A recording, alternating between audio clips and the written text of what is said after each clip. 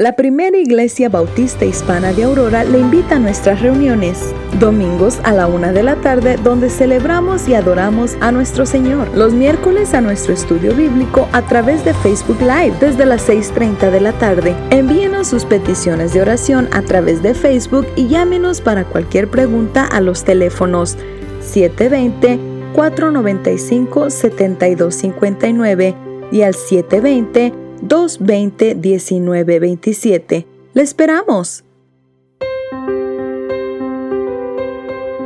En tiempos de incertidumbre, confiamos en Dios. Le exhortamos con todo amor que sigamos las indicaciones de nuestros líderes, mantengamos nuestra distancia, usemos guantes y cubrebocas durante el tiempo de reunión e incluso cuando estemos fuera. En Proverbios 4, 6 al 7 encontramos: no des espalda a la sabiduría, pues ella te protegerá. Ámala y ella te guardará. Adquirir sabiduría es lo más sabio que puedes hacer. En todo lo demás que hagas, desarrolla buen juicio. Sigamos amando a nuestro prójimo, protegiéndole de contagios. Demos buen testimonio siguiendo las reglas. Sigamos sirviendo donde es necesario, pero sigamos firmes en el Señor.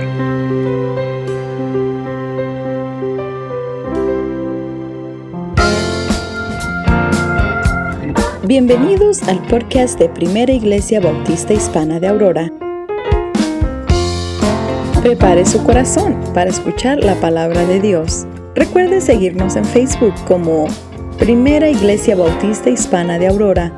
Oramos que el siguiente tiempo sea de bendición para usted y los suyos.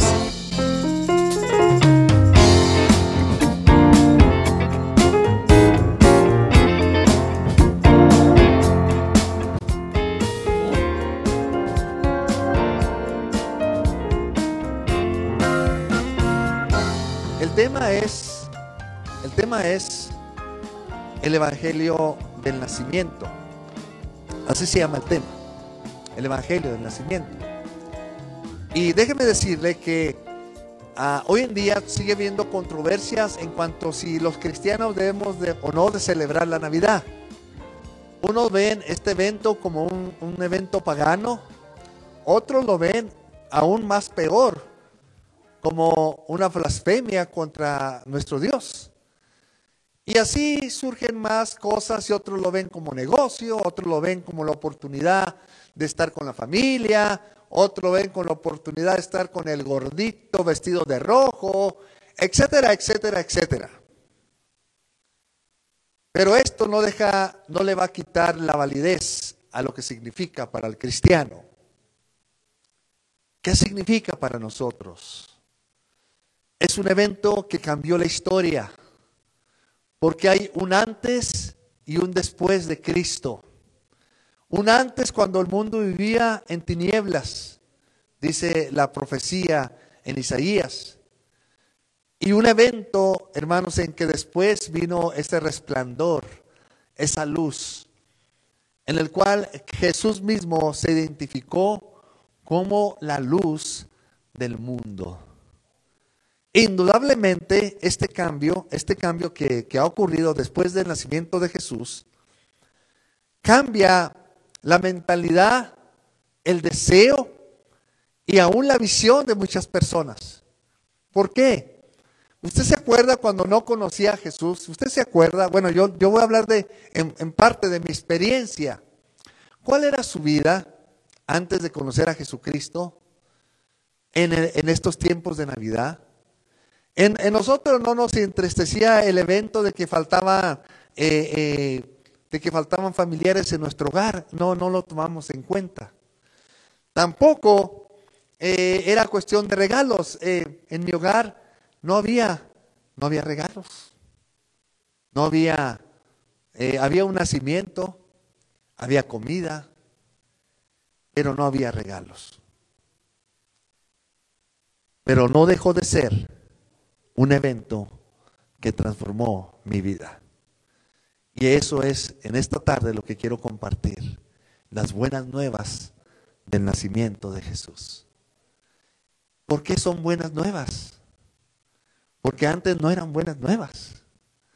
Antes era eventos, algunos eventos religiosos, pasar el nacimiento, el niño Dios, besarle los pies al niño Dios, agarrar la golosina que tenía un sabor un poquito amargo, pero ahí estábamos tomando esa golosina, y después los tamales, y después esto, y después lo otro. Eso era mi Navidad, y quizás la suya también. Pero hubo un después de Cristo. Cuando Cristo vino a mi vida, todo eso cambió. Dejó de ser un evento solamente en cuanto a lo religioso, y se convirtió en un evento real para mi vida. Real. Cristo ahora era real. No era una cuestión de fábula o un cuento en el cual siempre se enseñaba un nacimiento. Vinieron esos 3 reyes magos del oriente y depositaban a sus pies oro, incienso y mirra, como un símbolo no solo de su deidad, pero también de su humanidad. Dejó de ser eso para convertirse en una realidad en mi vida. Él nació. No cabe duda. Si fue en diciembre, o si fue en abril, o si fue en otoño, no importa. Eso no importa. Lo que importa es la verdad. Jesús nació. Amén. Esa es la verdad. ¿Y cómo podemos saber que Él es real? ¿Cómo podemos saber que Él es real? Porque lo hemos experimentado en nuestra vida personal. Lo hemos experimentado ya. En la clase de escuela dominical le decía a los hermanos: ¿cuándo conoció usted el gozo del Señor? Cuando se entregó a Jesucristo, cuando sintió algo que nunca jamás había sentido en una decisión de seguir a Jesús. Por eso es el evangelio del nacimiento, las buenas nuevas, las buenas nuevas. Y vea que lo encontramos en la Escritura, lo encontramos. La palabra del Señor primeramente nos enseña a nosotros que un niño nos es nacido. Y me gusta el otro término de este comentario. Dice, y un hijo nos es dado. Y tiene un significado tan especial de pasar a las buenas nuevas del nacimiento de Jesús, donde un niño nos es nacido, a pasar al evento de la salvación, donde de tal manera amó Dios al mundo que ha dado a su Hijo unigénito, y un Hijo nos es dado, para que todo aquel que en Él crea no se pierda, mas tenga la vida eterna. Aquí está el evangelio del nacimiento de Jesús. Aquí está el verdadero evangelio, las nuevas de gran gozo. Vaya conmigo, por favor, en Lucas capítulo 2 y verso 11. Y cuando lo tiene, por favor, me dice amén. Lucas capítulo 2 y verso 11. Por favor, si lo tiene ahí. Mucha gente que quizás ha vivido en el círculo de un nacimiento o de un evento solamente puramente social, pero nunca lo han visto como un evento espiritual. Nunca lo han visto así. Esta es la oportunidad para que lo vea así. Le dije Lucas capítulo 2, y cuando lo tienen me dicen amén, por favor. Lucas capítulo 2. Y le dije verso 11, amén. Dice así, que os ha nacido hoy. Pero déjeme leo antes, porque estamos hablando del evangelio. Miren lo que dice el verso 10. Pero el ángel le dijo, no temáis, porque aquí dice, he aquí os doy ¿qué? Nuevas de gran gozo, que será para todo el pueblo. Que os ha nacido hoy en la ciudad de David un Salvador, que es Cristo el Señor. Y esto os servirá de señal: hallaréis al niño envuelto en pañales, acostado en un pesebre. Y repentinamente apareció con el ángel una multitud de huestes celestiales que alababan a Dios y decían: gloria a Dios en las alturas y en la tierra paz y buena voluntad para con los hombres.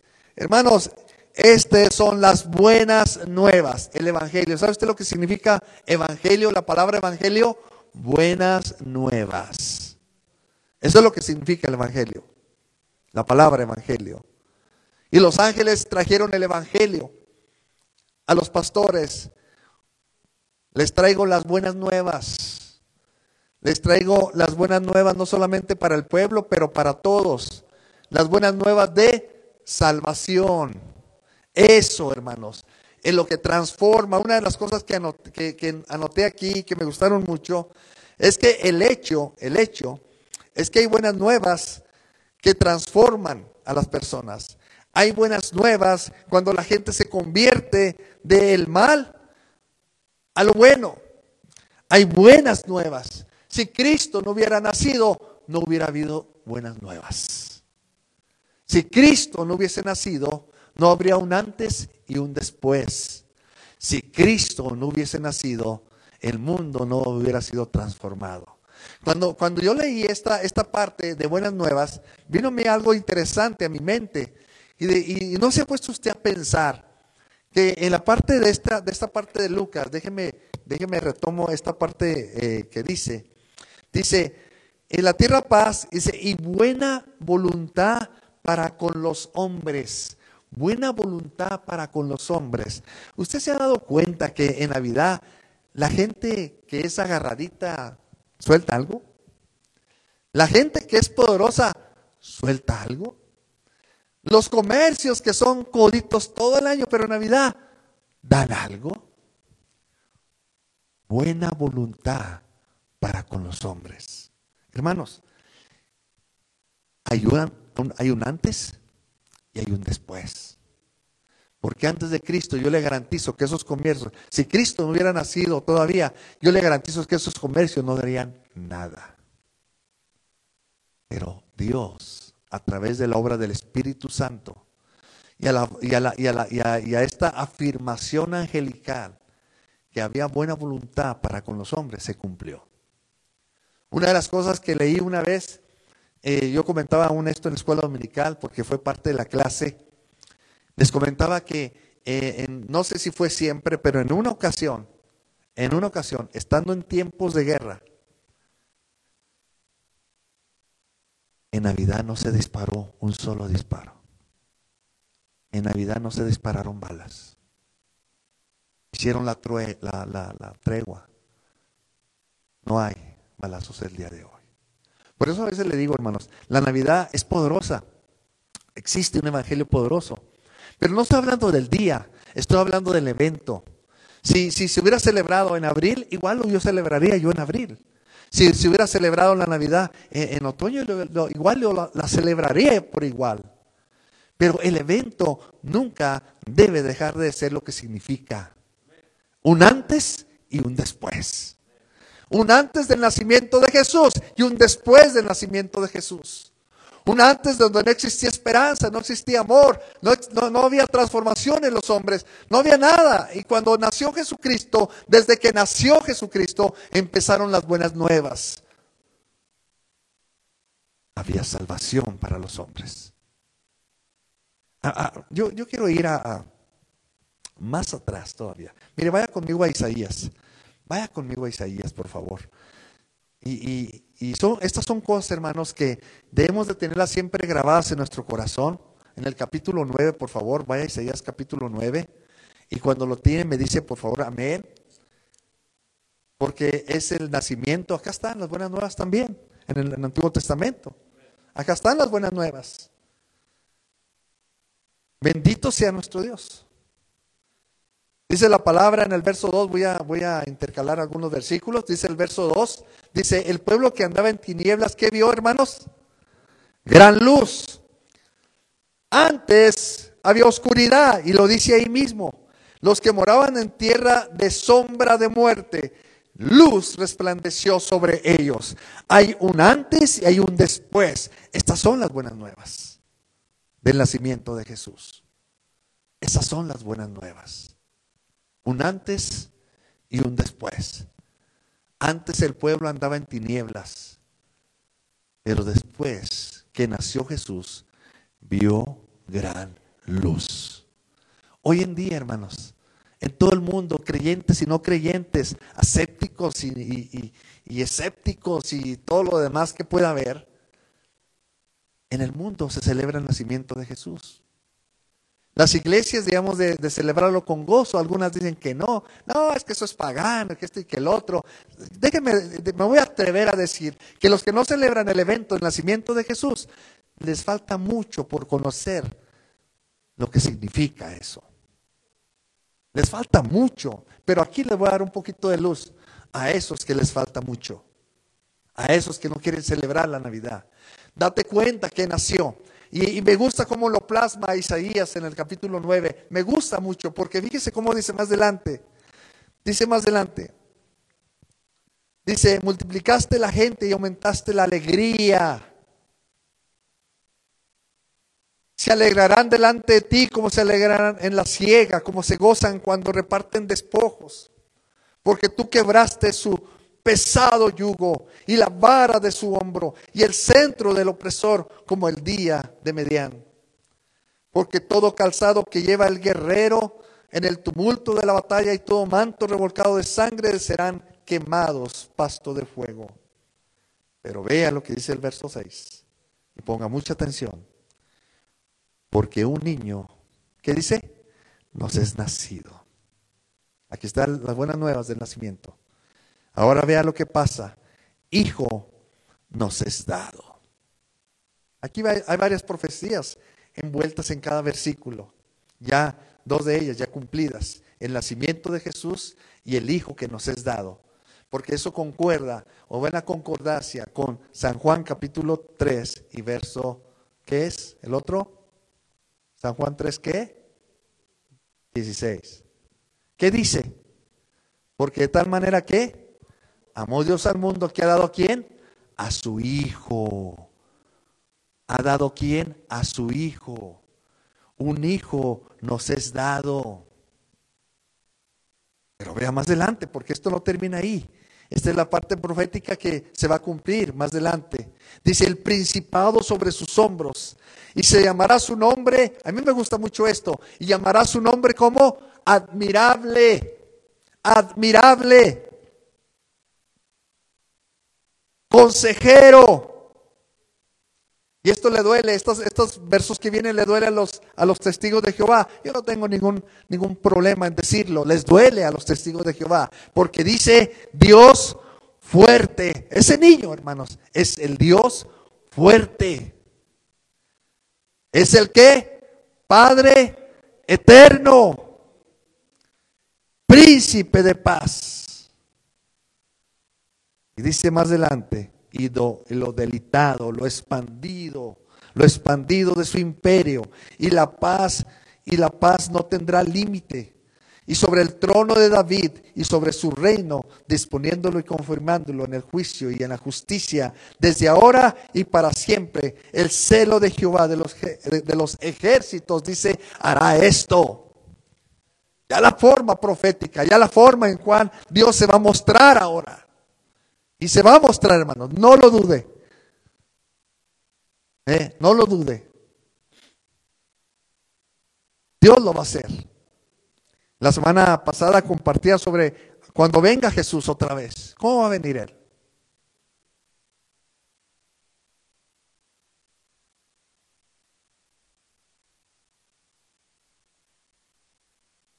Jesús vendrá otra vez.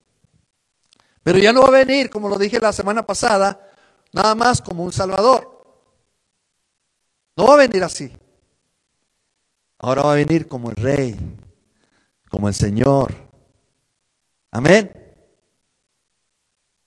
Así va a venir. Ya no va a ser ese buen pastor humilde que se humillaba, que se dejaba llevar por ciertas cosas o circunstancias en las cuales se vivía en esos tiempos. Y era muy compasivo. Ya no más. Ya no más. Va a venir como lo que es. Como el Rey. Como el Dios fuerte. Como el Padre eterno. Como ese príncipe que trajo la paz a este mundo. Así va a venir. Amén. Por eso es el evangelio del nacimiento. Por eso es la gran diferencia en el cual lo que significa para los cristianos el nacimiento de Jesús. No va a ser más algo que solamente va a pasar así. A veces yo bromeo en la cuestión de la nopalada. Nopalada no, tamalada. Va a dejar de ser un evento así. Eso es lo que va a dejar de ser. Y entonces Jesús va a ser lo que Él es, el evangelio de su nacimiento. Y aquellos que no lo quieren ver así, pues lo siento por ellos. Pero existe un evangelio de su nacimiento.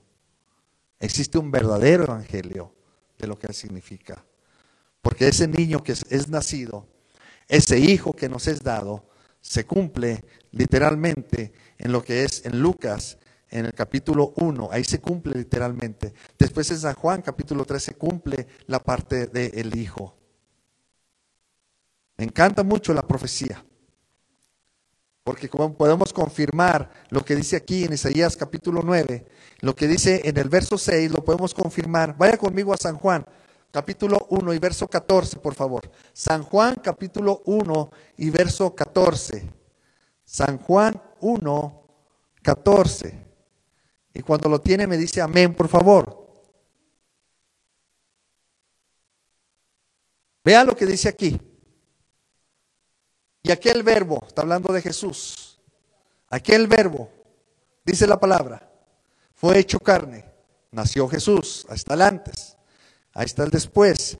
Dice, y habitó entre nosotros y vimos que, hermanos, su gloria, gloria como la del unigénito del Padre, lleno de gracia y de verdad. El verbo fue hecho carne, lleno de gracia y de verdad. Él es Jesús.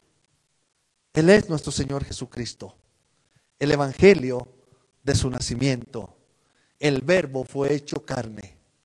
Ese es el evangelio. Esas son las buenas nuevas de gran gozo para nosotros.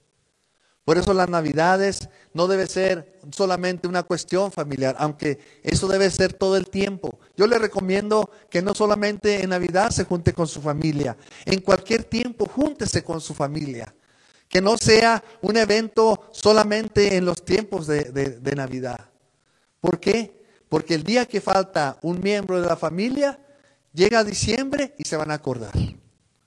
Oh, ya no está nuestro hermano, ya no está nuestro pariente, ya no está mi hijo, ya no está. Esta Navidad vamos a estar tristes porque relacionan la reunión familiar con la Navidad. Mis hermanos, el evangelio de la Navidad no tiene que ver con la reunión familiar. Las reuniones familiares son cosas que no deben de perderse dentro de la familia. No deben de perderse. No debemos de buscar ese tiempo de la Navidad solamente para juntarnos. Debe ser en todo tiempo. Al menos en mi hogar, a veces queremos hacer algo y nos queremos juntar. Y luego, ¿qué traes tú? Tú tráete las sodas, tú tráete la carne, tú tráete el pollo, tú tráete esto, tú tráete el otro. Y ya, vámonos, ya hicimos el convivio. Amén. Y nosotros los hispanos somos buenos para hacer convivios. ¿Sí o no? De cualquier cosa hacemos un convivio. De cualquier, hasta cuando pierde el equipo que le vamos, hacemos convivio. No es cierto. Pero me había preparado por si ganaba, así que ahí tenemos el convivio. Es una explicación en cómo Juan nos enseña en que el que hemos creído es en el mismo Dios que hizo todas las cosas. Y aquí es donde me voy a brincar y hubiera querido expandir mucho esto, pero aquí me voy a brincar, no tanto a brincar, sino voy a expander la naturaleza de Jesús, la naturaleza del antes y después, la naturaleza de lo que significa Jesús ahora en nuestra vida. Y ahí es donde el apóstol Pablo nos da una visión hermosísima de lo que es Jesús. Vaya conmigo, por favor, a Filipenses capítulo 2. Filipenses capítulo 2.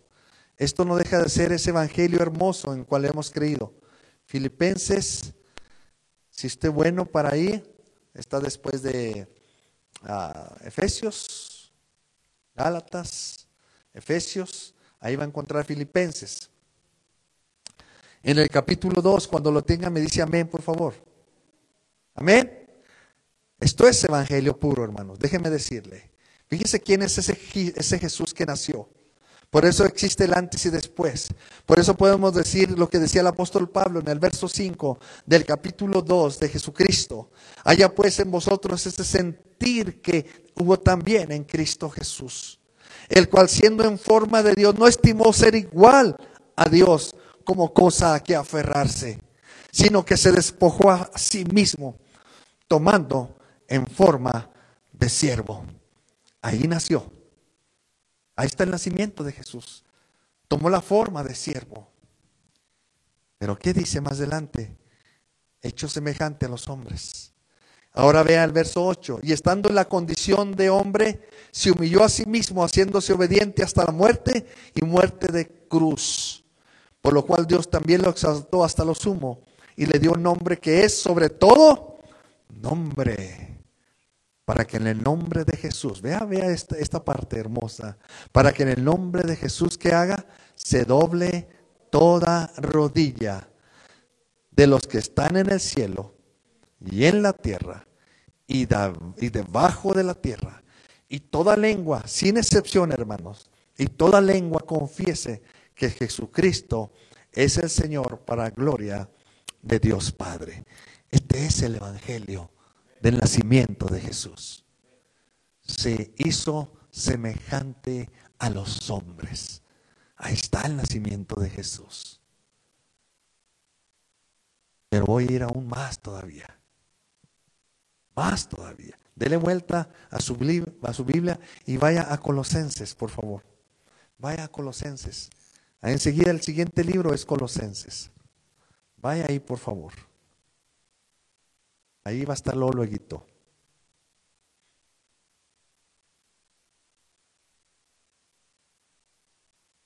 En el capítulo 1 y verso 15 al 23. Vean lo que dice aquí, hermanos. Vean lo que dice aquí. Él es la imagen. Él está hablando de Jesucristo. Es la imagen del Dios invisible. El primogénito. Escuche esto. El primogénito de toda creación. Porque en Él, escuche esto, en Él fueron creadas todas las cosas, todo lo que usted ve, en Él fueron creadas. Lo que hay en los cielos, lo que hay en la tierra, y vea lo que sigue más adelante. Lo visibles e invisibles, sean tronos, sean dominios, sean principados, sean potestades, todo fue creado por medio de Él y para Él. Esto es un bistec delicioso espiritual. Y dice más adelante, Él es antes de todas las cosas y todas las cosas en Él subsisten. Todas las cosas. Yo me paré un momento ahí para analizar.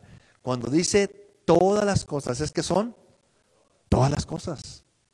Si usted ve, ayer fui a Bennett y cuando venía, usted sabe que para esas áreas no hay smog. Me paré un momento a un lado y vi todo lo que hay arriba de mí. Vi las estrellas que no veo cuando estoy aquí. Y vi todo tan maravilloso que decía, wow, tú eres antes de todo lo que existe. Todas esas cosas subsisten porque tú quieres que subsistan.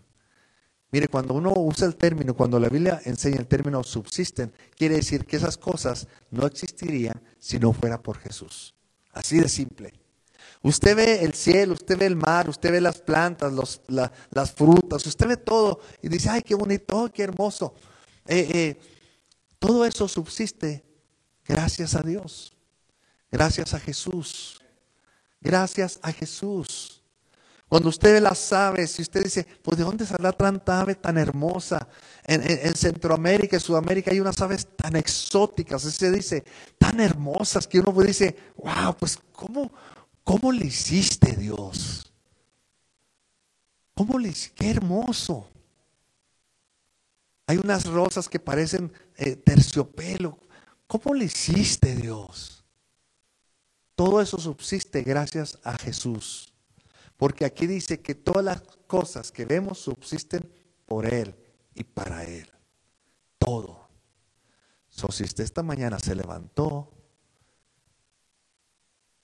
respiró,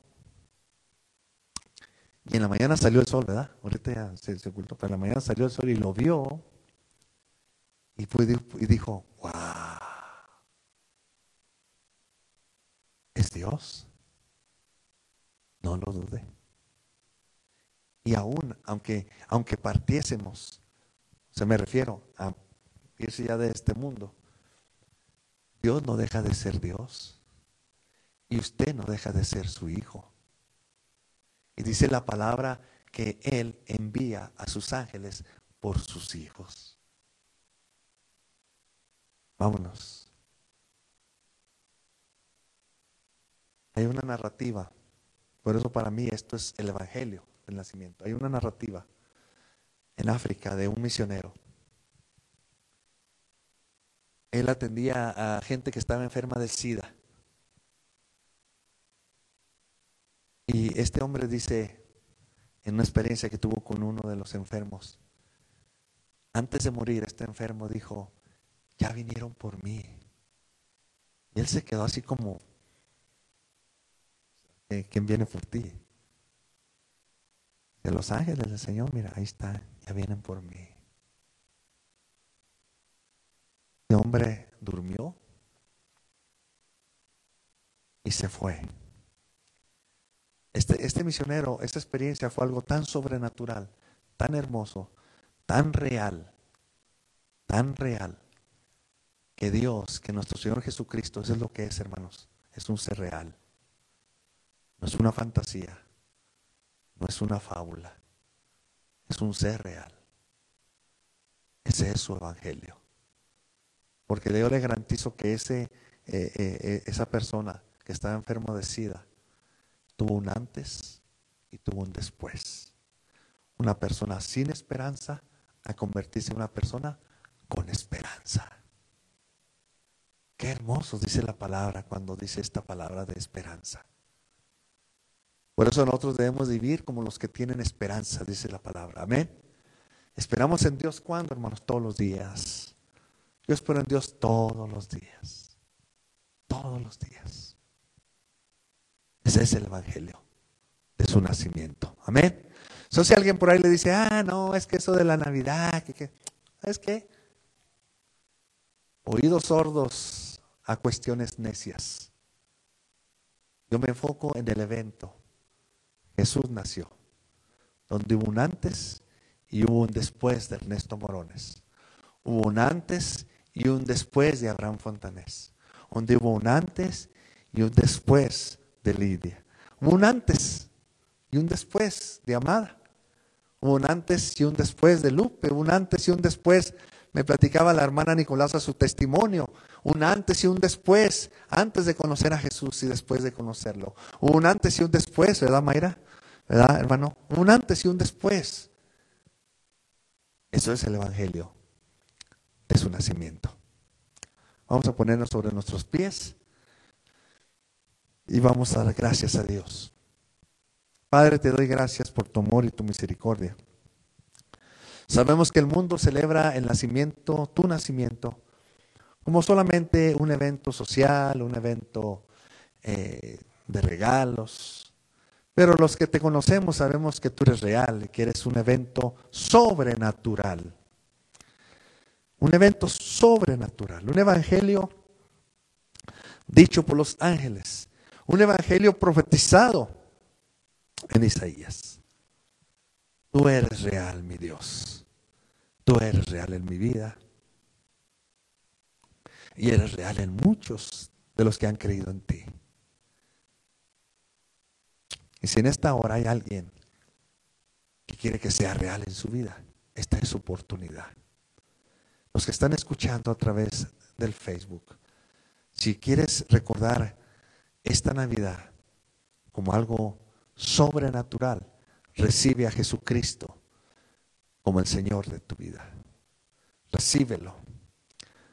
Aquellos que estamos aquí en este templo, si no has recibido a Jesús como tu Señor de tu vida, recíbelo. Para que entonces la palabra de San Juan, capítulo 1 y verso 12 se cumpla. A todos los que le recibieron, a los que creen en su nombre, le dio la potestad de ser llamados hijos de Dios. Recíbelo hoy. Y si ya lo recibiste, qué bueno. Y si no lo has recibido, recíbelo hoy, para que esta Navidad sea una Navidad inolvidable. Te doy gracias, Señor, en el nombre de Jesús. Amén y amén. Gracias por habernos acompañado durante este tiempo. Oramos haya sido de bendición para su vida. Si desea enviarnos una petición de oración o si tiene alguna pregunta sobre nuestro ministerio, contáctenos a los teléfonos 720-495-7259 y al 720-220-1927 o a través de Facebook como Primera Iglesia Bautista Hispana de Aurora. Mientras tanto, le esperamos en nuestro próximo podcast. Que el Señor le bendiga.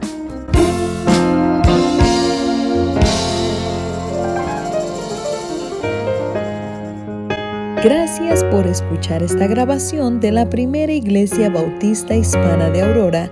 Le invitamos a compartirnos y dejar sus comentarios y participaciones aquí y en nuestra página de Facebook, Primera Iglesia Bautista Hispana de Aurora. Que Dios le bendiga. La Primera Iglesia Bautista Hispana de Aurora le invita a nuestras reuniones, domingos a la 1 de la tarde, donde celebramos y adoramos a nuestro Señor. Los miércoles a nuestro estudio bíblico a través de Facebook Live desde las 6:30 de la tarde. Envíenos sus peticiones de oración a través de Facebook y llámenos para cualquier pregunta a los teléfonos 720-495-7259 y al 720-220-1927. ¡Le esperamos!